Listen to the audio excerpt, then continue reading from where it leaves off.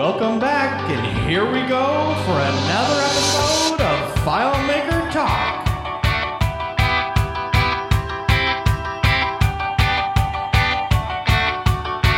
Welcome to FileMaker Talk. This is Matt Navarre. Oh, let's wind that music down. Matt Navarre.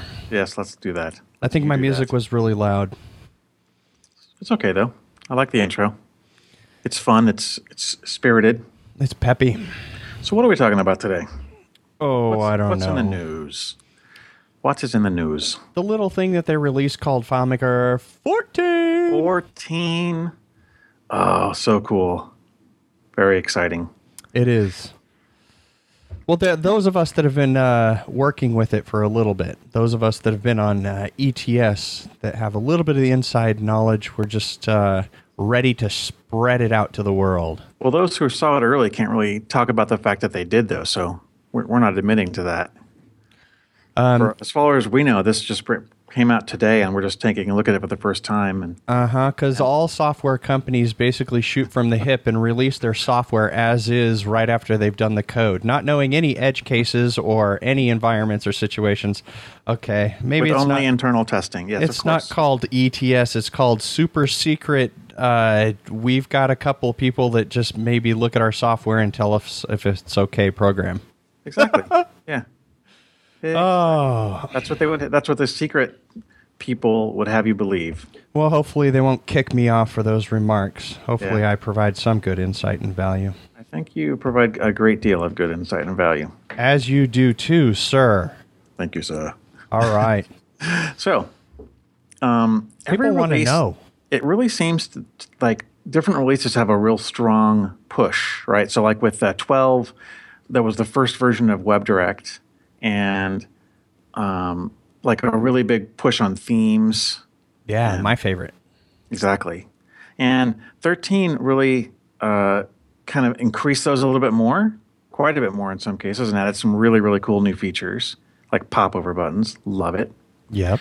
14 has some new user widgets, but not a ton.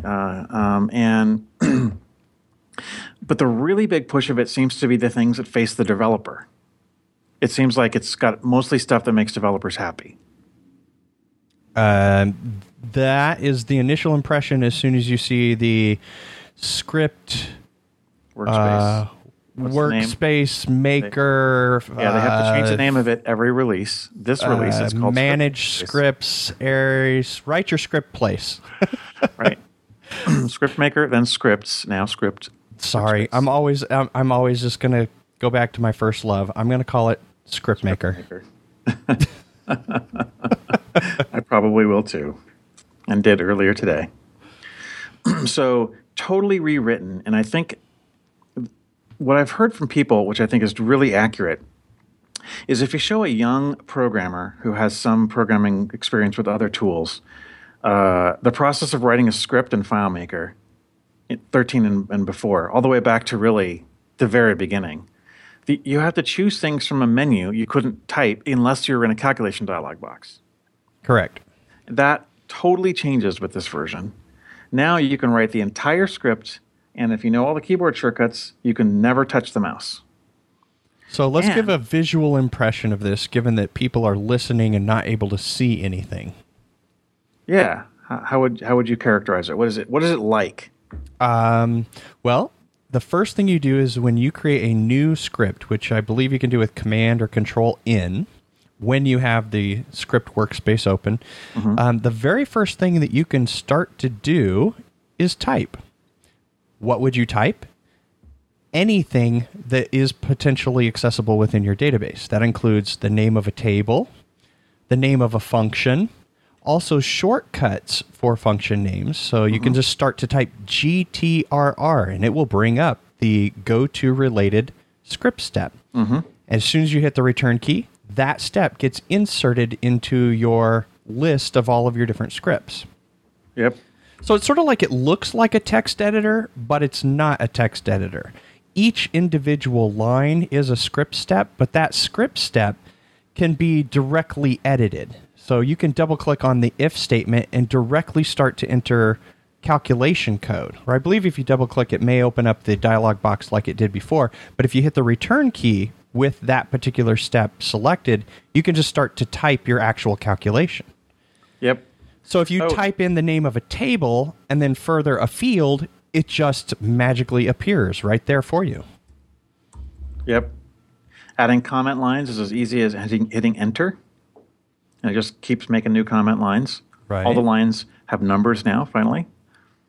And so how do you add a new step when you want to, say, for example, you've added if, you've typed if, you hit return, the if statement is there, the end if comes right after it. Now you're going to add a set field. Well, you'd add an if statement first, right? Right. You'd add an if test. So if X, if the $X is greater than 7, or whatever your test is going to be, then you hit enter. Then you go to the next line. Actually, you got a tab and then enter. No, these are where some of the keyboard shortcuts come in. Well, enter creates just a brand new line. As long as you're not editing, you should be able to just hit the enter key as many times as you want. It'll create a brand new line. And then you can use the arrow keys to move to any one of those lines if you want, right? Yep.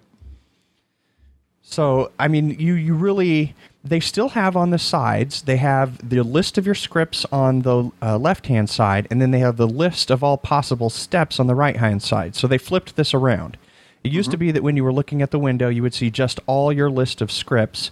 Double-click, you open this new window. Well, now when you're in the scripts, you have it on either side of whatever script you're opening, and on top of that, you can open more than one script in this center area. So it's basically like a tabbed browser. Kind of feels like BBEdit sort of that way. Or really like a browser where you've got tabs. And you have multiple documents open simultaneously all in one window pane, if you will. Exactly. Without opening new windows. And then each one is really easily selectable. Stuff can be copy and paste.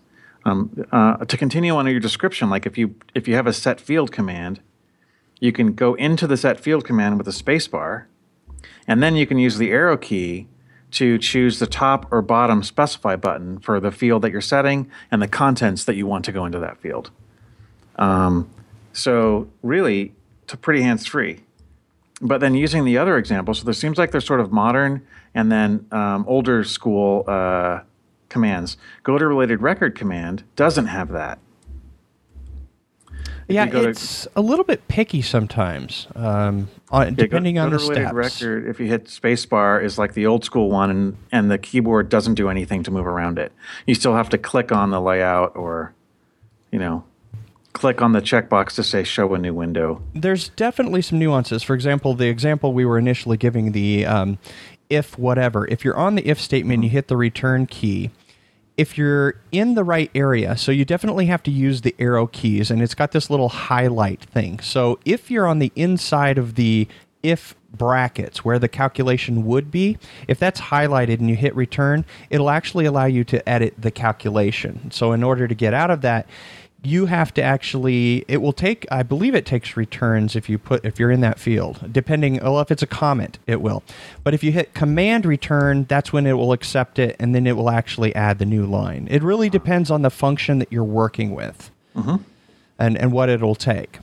I think as developers, we will very quickly learn the 5 or 6 different things like command return that are new and get very fast at it. This is going to greatly increase the speed of coding. It makes code much easier to see. Comments and commands and fields are colorized. If memory serves, you can actually change the colors. There's preferences for that, right? Yep.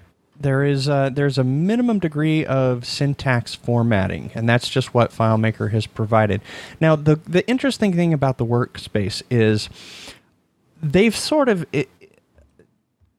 on the downside, they've sort of hidden some things that you wouldn't have thought were hidden before. So, for example, the dialog that we're used to with the checkbox at the bottom that says run with full access, or the button that says disable, they moved those up into the menu. So the script workspace basically got cleaned up and is supposed to look a little bit more clean, like the iOS 8 look, where we're going really flat and really simple. So in order to find the disable step, for example, you've got to go up with the script workspace window open. You've got to go up to the edit menu, and there you'll see the disable with the command /. So you just have to know that you're going to use the command /, which is actually a very common keystroke in a lot of other programming environments to actually comment out something. Same thing for the syntax highlighting that. You'll find that in the view menu where you can syntax highlight. There's only 5 different things. Script flow, which are basically all of your functions. Disabled, which is what we just talked about. Incompatible, which will change and show you. It's initially set to red. If you switch between all of the different possible platforms, Go, WebDirect, or I should say mobile, WebDirect, advanced, Mac versus client, or Windows, those will turn red. Comments are green, and then table fields or fields are purple. And you can change the colors on any of those 5. Love it. Cannot wait. Now, one thing I don't like that they, I am so used to FileMaker 13's flow, and one key command in particular for me was a shortcut that, come to find out, not a whole lot of people knew, was Control Spacebar. Now, I love that one. I use it all the time. Okay, cool. Or Command Spacebar, right? Control Spacebar, I believe it was, on the Mac, would actually, if you were in a calculation dialog box, it will insert the function or the field that you have selected. And same within the scripts. If you were looking at your list of all of your possible steps, if you were selected on a step and hit that, it would insert that step just below whatever you had selected on the current step. That's not there anymore. Oh, okay. So I gain the ability to go really fast because I can do everything sort of like a text editor, but some of it got taken away. So I'm going to miss that hybrid transition where I would want to say, go over to the search box over on the right-hand side bar, search for, what am I looking for? I'm looking for insert. That's right, insert from device. Now that I've selected it, the only way I can get over into my script from the list is to double-click it. I can't use that command spacebar to inject it. Right. Well, now because you have type ahead, you can just on a blank line type insert, and then it will come up and say, oh, these are the 5 insert commands. Which one do you want? Arrow down, click this one, boom, done. Exactly. In fact, you don't even need to arrow down. If you just put insert, then put a space and start to type device or D, it will actually jump and filter down just to that item. Yep. They did a beautiful job with that. It is, in terms of, if you were to say, okay, FileMaker, you have to start from scratch and completely, or you could not start from scratch and completely create a new IDE in terms of editing code, putting this on top of what their current infrastructure is for scripts is brilliant. It is an awesome implementation. It's really as good as they could have done, I think. I'm very, very happy with it, I have to say. And the calculation dialog box also got a similar treatment. Yep. So if you go like set variable or whatever, set field, why doesn't set variable come up? Because I didn't type it correctly, that's why. So then I kind of wish it actually didn't even show you the minimized one. So like normally set variable comes up and you get a dialog box that says name and value. And then you have to click the specify button, which then opens up the new calc window.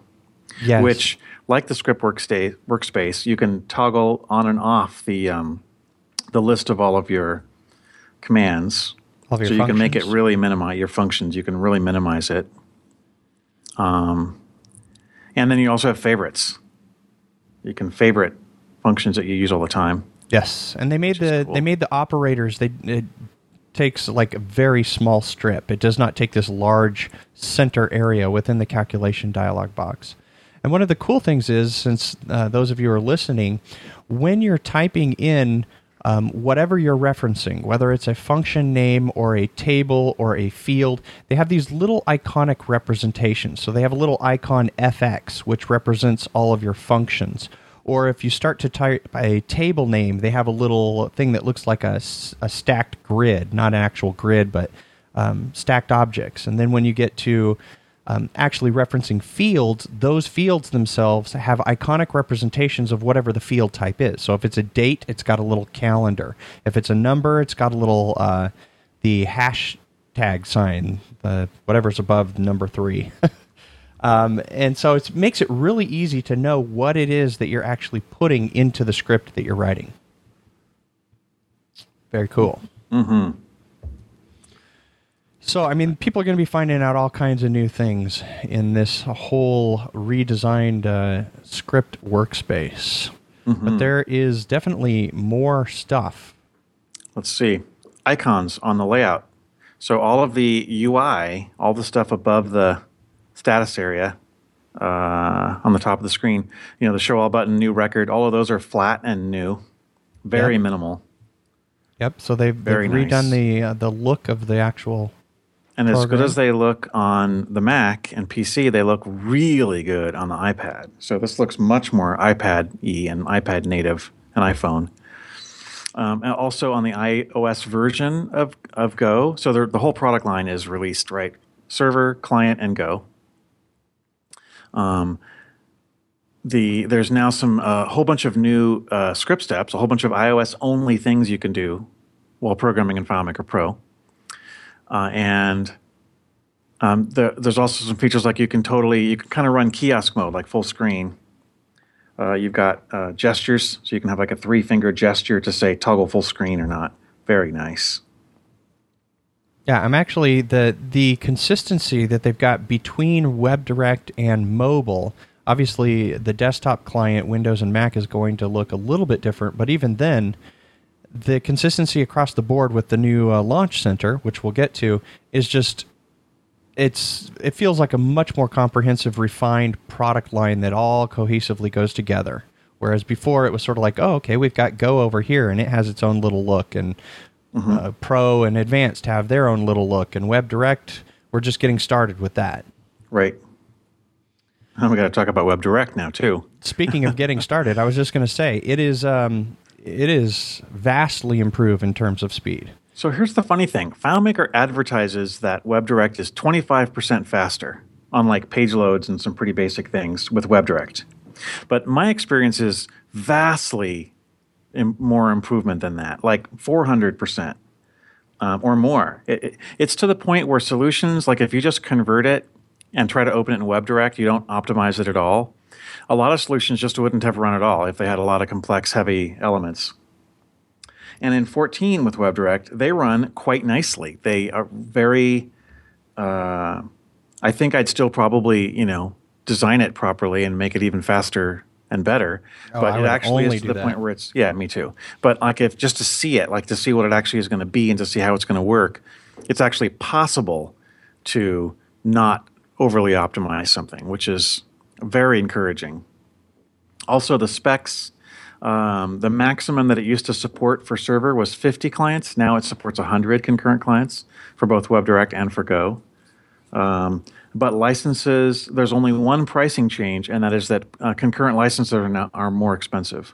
Do we have any prices? I don't know. Yeah, I actually was looking at the price differences. So it's like a 10 concurrency server is maybe $200-$300 more than before, give or take. So I'm not sure what percentage, but it's not small. It's like medium size increase in price, and that's because it does more. It's actually like WebDirect in the first version was a little rough in performance, and now that it's actually really good, they feel that they can charge more for it. That's my guess as to why they increased the price. They did not change the price of server without concurrencies, and they did not change the price of Pro or Advanced.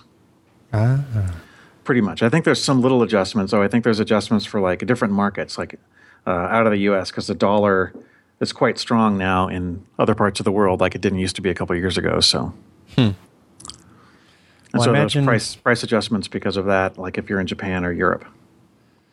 Well, let's figure out more reasons about why you'd want to pay those prices, even if they're slightly higher. Yeah. There's so much more stuff. What do you think about the... I'll tell you what my UI favorites are. Yeah.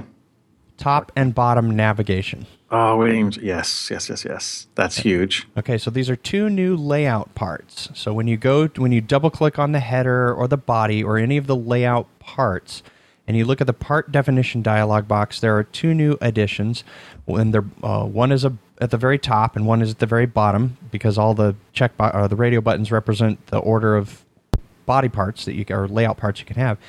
So this top navigation and bottom navigation, it's a nod to iOS, because with FileMaker, when they released it on Go, at least, pretty much every layout, unless you locked the layout, if you pinch and zoom, it just did the whole layout. Mm-hmm. Well, iOS applications don't work like that. They have a bar at the bottom, and it has maybe your 4 or 5 icons. That's what the top and bottom navigation do. They are fixed. I think that pinch and zoom shouldn't really be part of a FileMaker solution on iOS, but that's just me. You know what? Funny thing, I used it in one place where you needed to see this overall. Granted, 90% of the time, I'm going to lock the layout. But this one in particular showed a competition, and I needed to see all of the different tables as they fanned out. But I also needed to zoom in and go really tight into the one-on-one competition and who was going to advance to the next bracket. Mm-hmm. So this really makes it so that I can have all of my header part, have my icons down at the bottom, and then the pinch and zoom works in the middle. And think about programs where they need to pinch and zoom on graphics or, whatever. Sure. But it makes sense. It's really good. The fact is these areas don't scale. In fact, even in the regular Mac client and Windows client, if you click the zoom button down in the bottom and you have a top navigation or a bottom, whatever's in that will not abide by the scale, and it doesn't scroll. Trivia question: who was president the last time that FileMaker added a layout part to the possibility? Title, header, grand summary, body. Nixon. Nope, it's Ford. I know, it seems like it. It might have been Clinton. It might have been Bush 1. It was a really long time ago. That's all I know. Those have been the same ones we've had forever and ever and ever. Oh. So I'm excited to have 2 new ones. And the next thing, hopefully, I'm praying for, this is not a prediction, it's no inside knowledge, is they have another part which is shared. A shared body part that could be shared across layouts. But then they would have to have vertical divisions instead of just horizontal. You're just dreaming, aren't you? I am. I actually was almost expecting that the new layout or the new navigation part was going to be shared, so that you could just set it once and say, oh, this is my navigation top. And then if you add it to any layout and you made a change in one place, all the layouts would be updated. But no, it's layout specific, just like all the other parts are. Yep. So copy and paste. Well, use your themes, because we do have one object, a layout object, that helps with buttons in particular quite a bit. Tons. And you must be talking about the new button bar. Button bar. It's basically, it's just like dragging out any of your other objects, like a regular button or a tab panel or anything. And what it does is, as you drag it out, FileMaker initially starts with 3 individual segments. So basically, think about dragging out a button, but this button all of a sudden splits itself into 3 equal parts. Mm-hmm. And each little individual part, identified as a segment, can now be set to its own properties, including the text that's on that part, an icon, which we're going to get to, but it can be set to either a button or a popover. Mm-hmm. So what's cool about the icons, my friend? You mean the fact that we have glyphs now? Glyphs being they are SVG. There you go.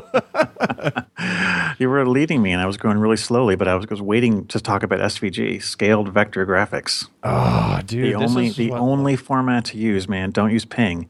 Ping was great not that long ago, but so passé. Oh, well, there's still a place for Ping. It just depends on what you're designing and how you're designing for. If it's super small, you can still get a PNG smaller sometimes than it takes to represent a SVG, believe it or not. But it really depends on... The ultimate advantage of SVG is that across the board, on average, they take less space, especially for large objects, but they scale and are device resolution independent. Which means if you have like all the Apple products now, actually all of them that I use are all Retina, right? If you've got a Retina MacBook and then all of your iOS. I got an iMac 5K not that long ago. Oh. So my MacBook Pro, my Mac, and my phone and my iPad are all Retina. Make me jealous. Man, this computer is so gorgeous. It's just amazing. You can change it. I guess kind of like other things. The key about the iMac is that you can run it at whatever resolution you want, and it looks perfect. So, Jeez. if you run it as default, it just looks amazing at all times. And man, FileMaker runs beautifully on it. Really just perfect. So I imagine people want to know not just the fact that we get icons, but the icon placement relative to the button text can be top, bottom, left, right. You can put the icon wherever you want. If you want the text above the icon or if you want it below, you can do it. You want it to either side, no problem. Here's the clever thing about a button bar. Even if you're only going to use a single button, you're actually you have more flexibility if you use a button bar because the text of the button can be a calculation and because you can switch it from being a button to a popover. And those are two things you don't get with a traditional button. So a one-segment button bar, the button tool could just go away entirely. And the popover button tool could go away entirely, and you could just have button bars, and it would replace both of them. Well, in that regard, I am going to have one thing to say, probably because it deals with my knowledge of the underneath the scenes. Mm-hmm. There's probably less CSS on just a standard button because there's more objects being wrapped around. Mm-hmm. Each object in FileMaker has pretty much two boundaries or two surrounding rectangles in order to represent in WebDirect. So the button bar is going to have more wrapped around all of the contained buttons within that. So I would bet you're right, but it's possible that they redid the button bar with much more efficiency and knowledge of CSS. So I'd want to actually test it. Now you've thrown down the gauntlet, and I'm going to have to go check it out. Yeah, you should check it out. So I've also heard that, for example, talking about the relative weight of CSS for different FileMaker objects, the tab panel is actually very heavy. Yes. But the slider is quite light. Even though they really are the same function, they both give you multiple panes of data. But in terms of CSS, the tab panel is much older. And so I think, wasn't as efficiently written. Yep. That's my theory. That I can attest to. So here's the deal with icons, though. You can add your own. Yep. You can import them. And they respect conditional formatting. You can actually conditionally format an icon to change color based on your calculation.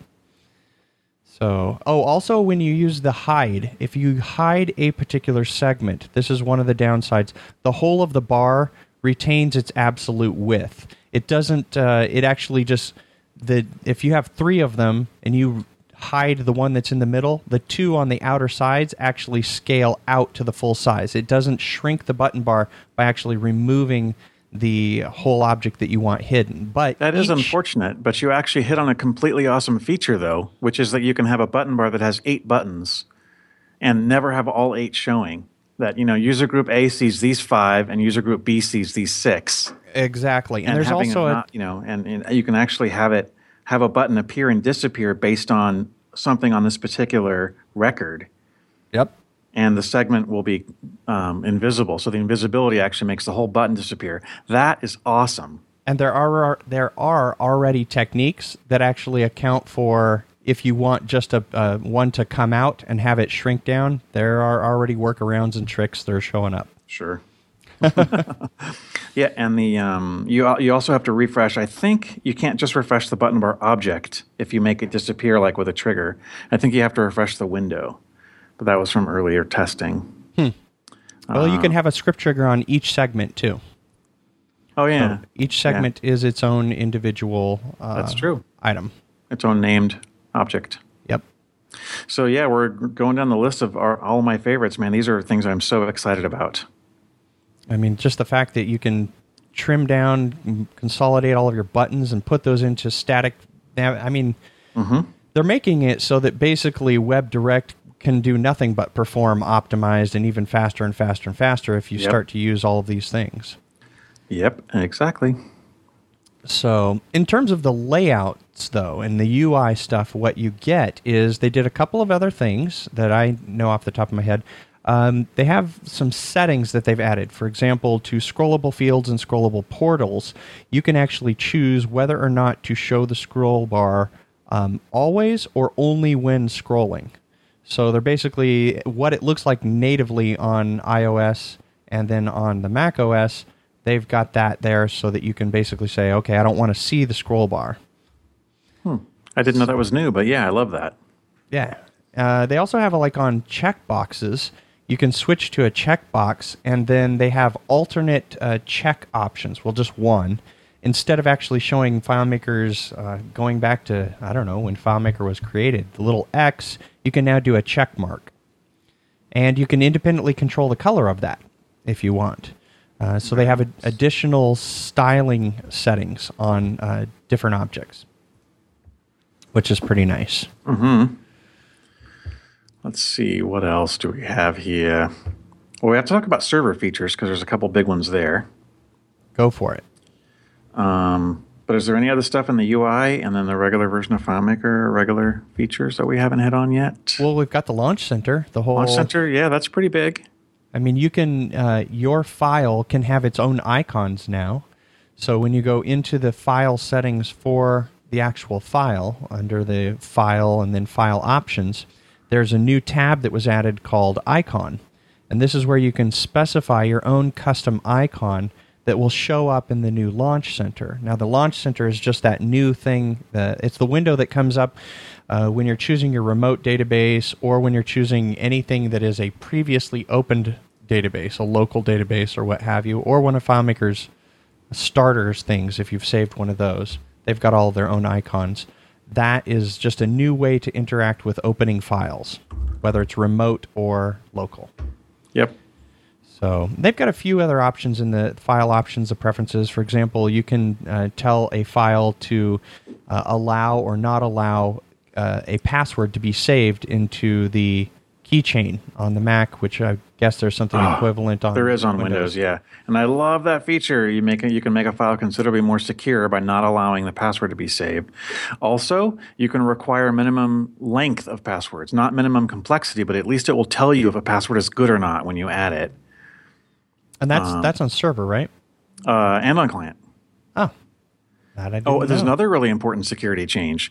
Right now, like if you go to your database, you open it up as full access, you walk away from your computer, someone else can come to your computer in 13, go into Manage Security, add an account for themselves, that's full access, click OK and save it, walk away, type the credentials in to of the account they just made, confirming that they actually do have a full access account, save it, and then walk away. And you don't even know. So now in 14, if you are in a account with full access and you go to File, Manage Security, you have to authenticate right then and there before you can actually manage the security. A very good security change. I didn't know that one. Yep, that's a good one. I like it. Yeah, I'm looking at. They've got this. They have the new feature, which is the basic setup, which allows you to. It basically has more minimalist UI on setting up your security. That wasn't 13, right? I'm pretty sure that's. That's in 13. The new security thing is new to 14. Right, and then in order to go into the advanced, which is the security we're all used to, you have to click, go into advanced security. Right. So the new security, I don't know, it's light, it's good. For a lot of applications, it's going to be perfectly fine because you don't really do that.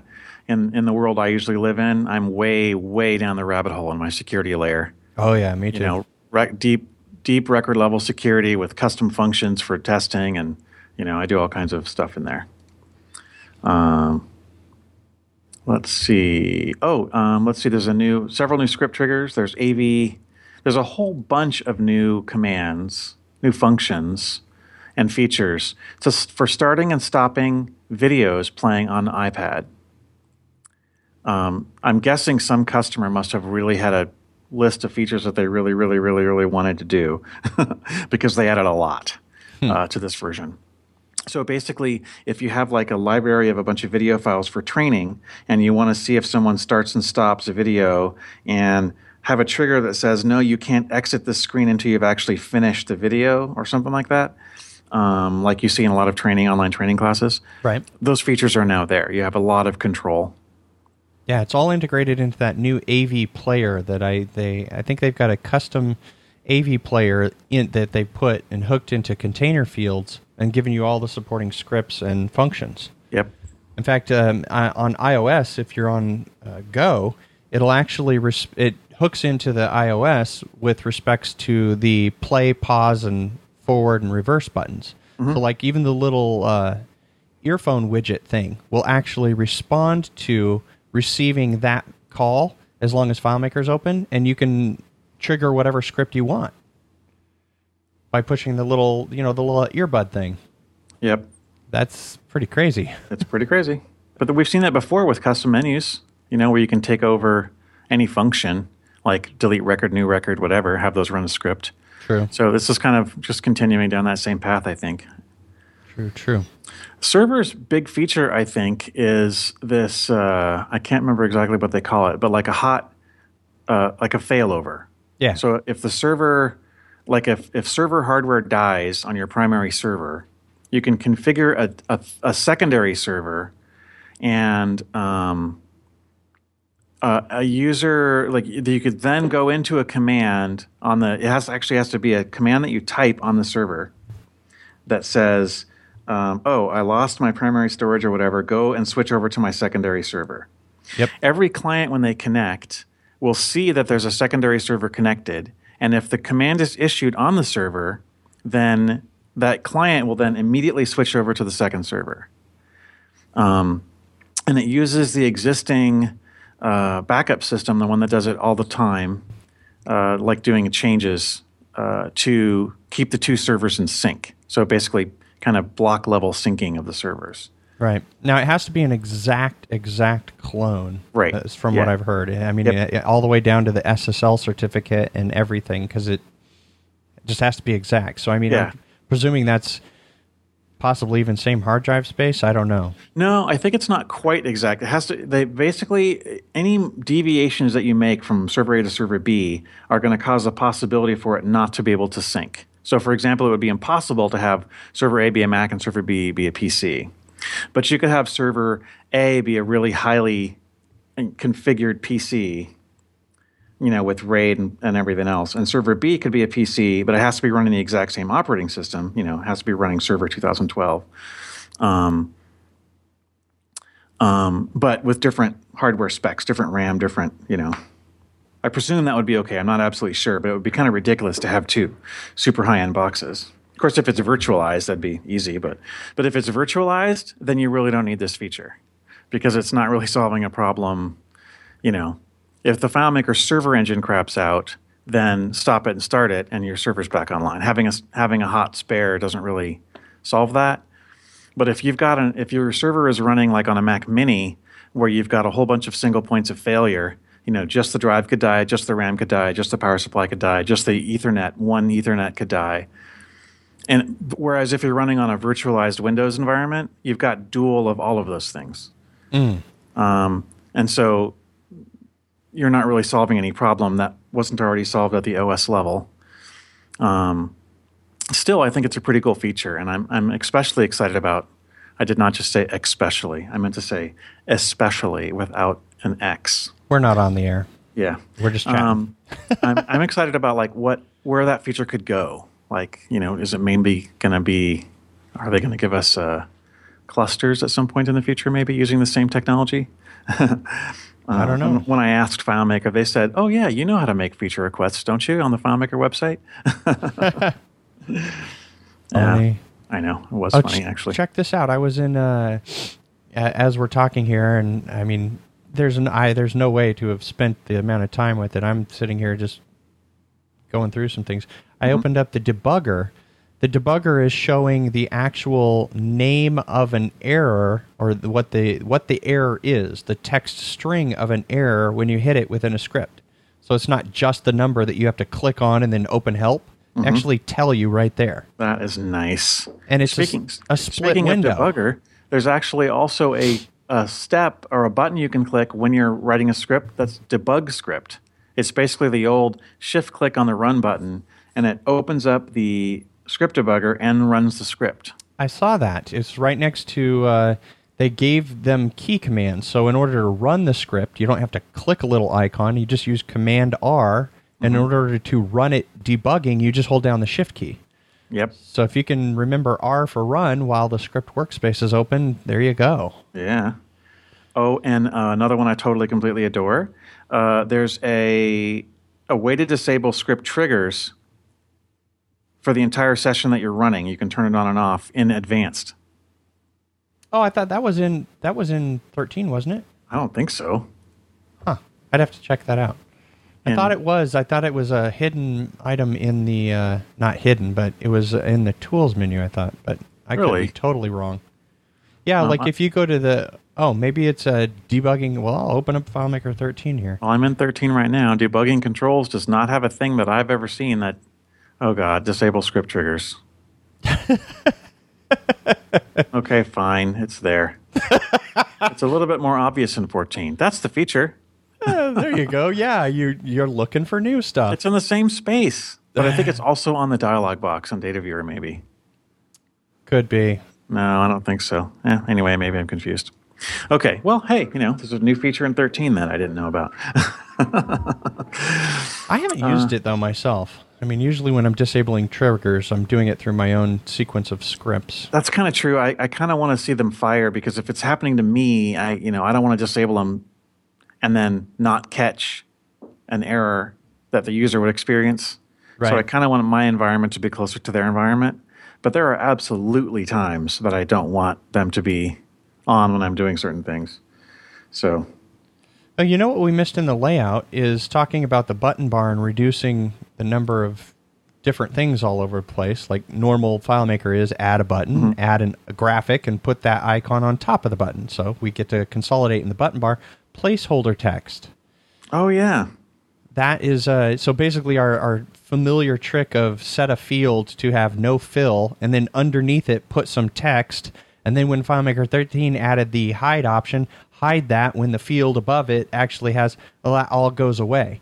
Yep. Now every field has the ability to have what's called placeholder text, which is whatever you want, calculated or however, to show as long as that field is empty. And as soon as it's not empty, the placeholder text doesn't show, and you have full control over that with the appearance settings in the inspector.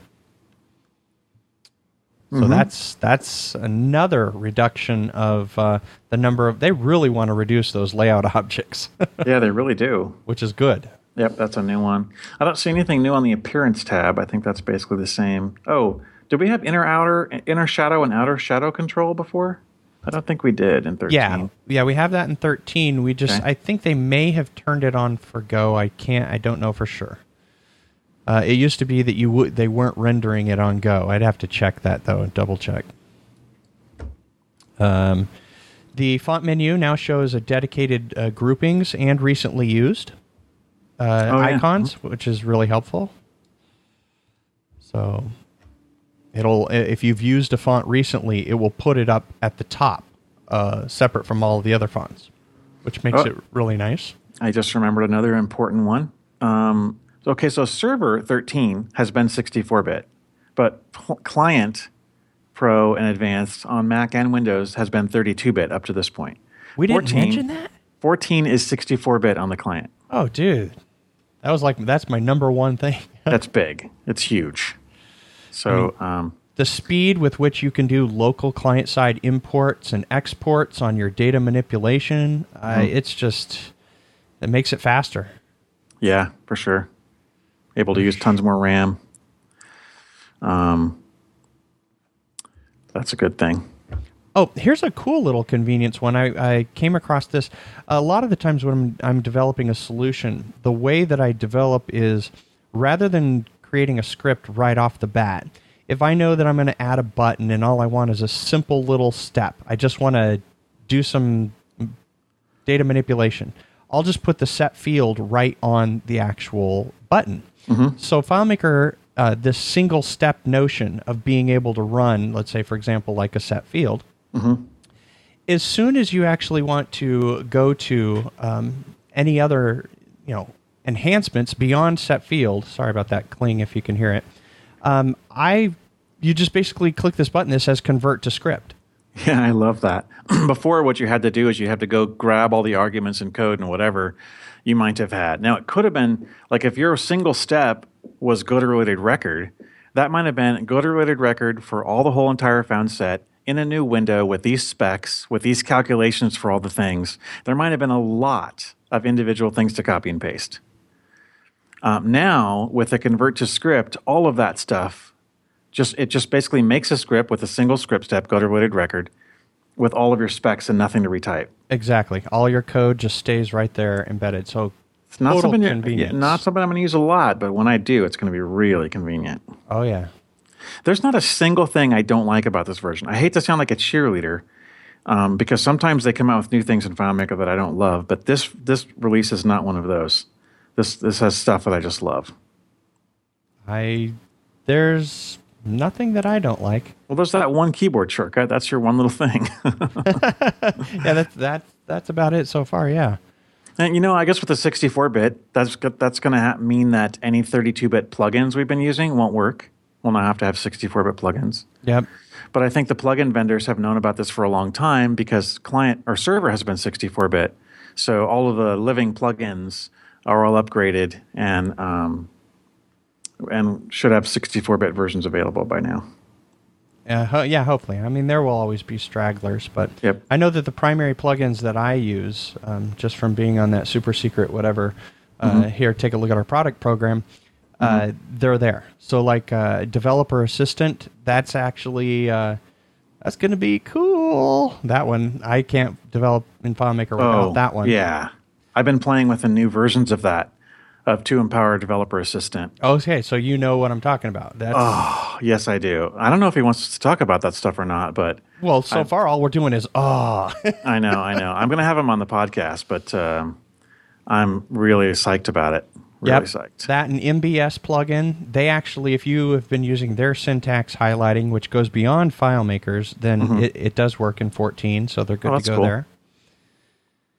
And so... Yeah, presumably like Scriptmaster and Base Elements and all the other usual suspects.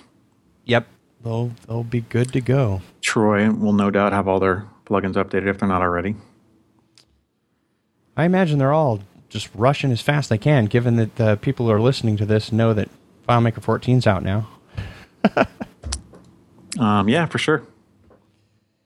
So here's a couple of the script steps that I've got that I took down that are new, just in case anybody wants to be able to reference those if they're listening to this and do get a copy of FileMaker. You've got Enable Touch Keyboard, so you can actually turn the keyboard off, meaning it won't come up when you go into a field if you've disabled it, which is wonderful on Go. Really, really good. Refresh Portal, which I'm presuming, I haven't played with it a whole lot, I'm presuming that this is an attempt to hopefully take the whole flush cache out of the refresh window step and make it so that you can just refresh the portal. Makes sense. So hopefully that actually works. Save some time. We've got script step of set allowed orientations, which is a mobile-only function. We've got a... So that way you can say, like, for example, on a phone, you should be able to run portrait with the power button on the bottom, or the menu button on the bottom, and left or right horizontal, but not upside down. Yeah. And so now that's a possibility. You can basically control what it has to be. We've got get directory as a new script step. I haven't played with that one myself. I haven't either. And then we've got our AV players, where you've got to play, set options, and set playback state. Yep. So, whole bunch of new functions, mostly the AV player stuff. I can't think of any of the other new functions. Can you? I've got a list of them. Basically, usually what I do is I just open FileMaker's help, and then I grep anything that's based on what it says the new version is. So, I don't know. I can see how many I've got here. If those of you at home can hear my little dog in the background barking, and there's a guy that came up to our front door, so you'll have to... That sounds like a little dog. That sounds like a big old dog, man. It's a little medium-sized dog. But she's awfully feisty when people come up to the door. And well, that's good. That's what you want a dog to do. Like a doorbell. whether or not somebody rings it, you have a doorbell. So let's see. I'll take a look at how many I've got here that I've pulled out. I've got a list of just 15 new functions, I think, but I don't have the actual names of those functions. Many of them are just supporting the new features like the AV player, things like that. They do have some renamed items, and they always do that. They rename a few things, so it really depends. I just remembered one other thing on server.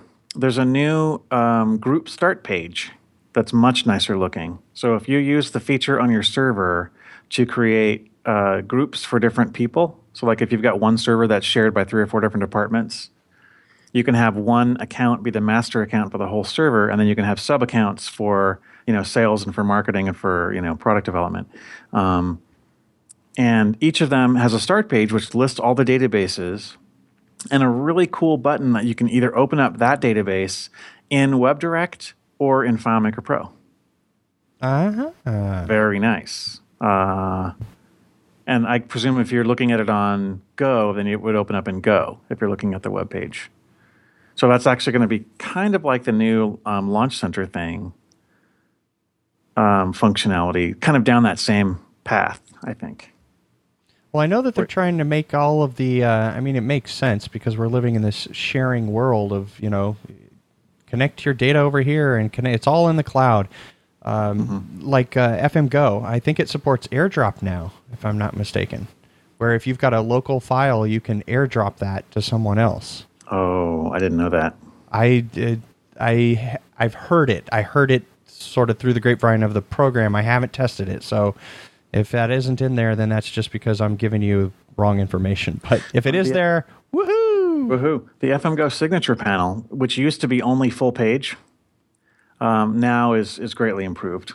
Yeah, don't you get a couple more options in terms of I think there's a few more things that you can specify in that script step of what is displayed. Yeah. So like before, I really wanted to have here's the terms you're agreeing to, sign here with your finger, and you couldn't do that in 13, but now you can.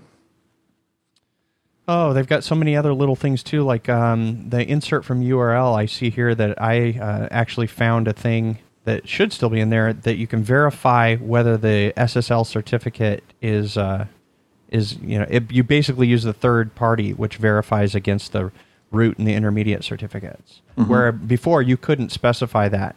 And I presume it basically, if it just said that it was valid without going through the verification process, it would still just use the encrypted connection, which sometimes if you've got a man in the middle, you don't know whether it can be encrypted, but it can be encrypted to the wrong place unless you verify through that public key infrastructure. I think we were talking about if the server is secure, has the secure checkbox checked, that the lock does not show green. It still doesn't appear to show green. That again, for me, I think that really depends on because everything is locked down on behalf of FileMaker's end, it really depends on what they have within their key store. Yeah. Their key store basically is the place where they have the certificates that they say are the people that they will verify against. And this is documented on their help page where they say, okay, we only support GoDaddy, this Thought certificate, and this certificate. Right. Which to me, there was actually a discussion that I had. It might have been on this super secret program or whatever about SSL certs. Some people were trying to say, oh, well, you have to do it this way. You have to do it through the public key infrastructure. It's PKI is the initials that stands for. I said, well, that's a bunch of baloney because if I have my own self-signed certificate and I'm the admin that made that certificate and securely transferred it to all of my clients, and we're just talking about using FileMaker client from the standpoint of my own infrastructure, like my own LAN, my own users across the WAN. We're not talking about the public or people hitting it and using WebDirect. But if I control all of the certificates, that's much more secure than a third party because I'm the one that controls and knows where all the certificates are, and unless they got broken into or hacked or whatever, it's all on me. Whereas with the public key infrastructure system, it's based on, this is the public's trust, and so you have these third parties, GoDaddy, Thought, etc. Well, there's this process called certificate revocation, where if somebody says, okay, this is a fake bogus certificate, they revoke it. And the browsers are supposed to check this revocation list or have a sequence of steps where they say, okay, if this certificate has been deemed invalid, notify the user. Well, if FileMaker implemented their own revocation process and you could add your own certificates to FileMaker server, that, in my personal opinion, is more secure than going through the public infrastructure system and saying, okay, if wherever I get the certificate, that's exactly why FileMaker actually uses only their approved vendors currently, is they're not using the operating system root certificates, which there was a whole debacle a while ago where a particular provider of SSL certificates was compromised. And so pretty much anything that they had authorized, anybody could go in between any of those connections and just basically do whatever they want with whoever's trying to connect to those services. So, but don't get me on security. That's all. That's a whole nother topic. I know. Well, we've had an episode about it, which was great. Got a lot of good feedback.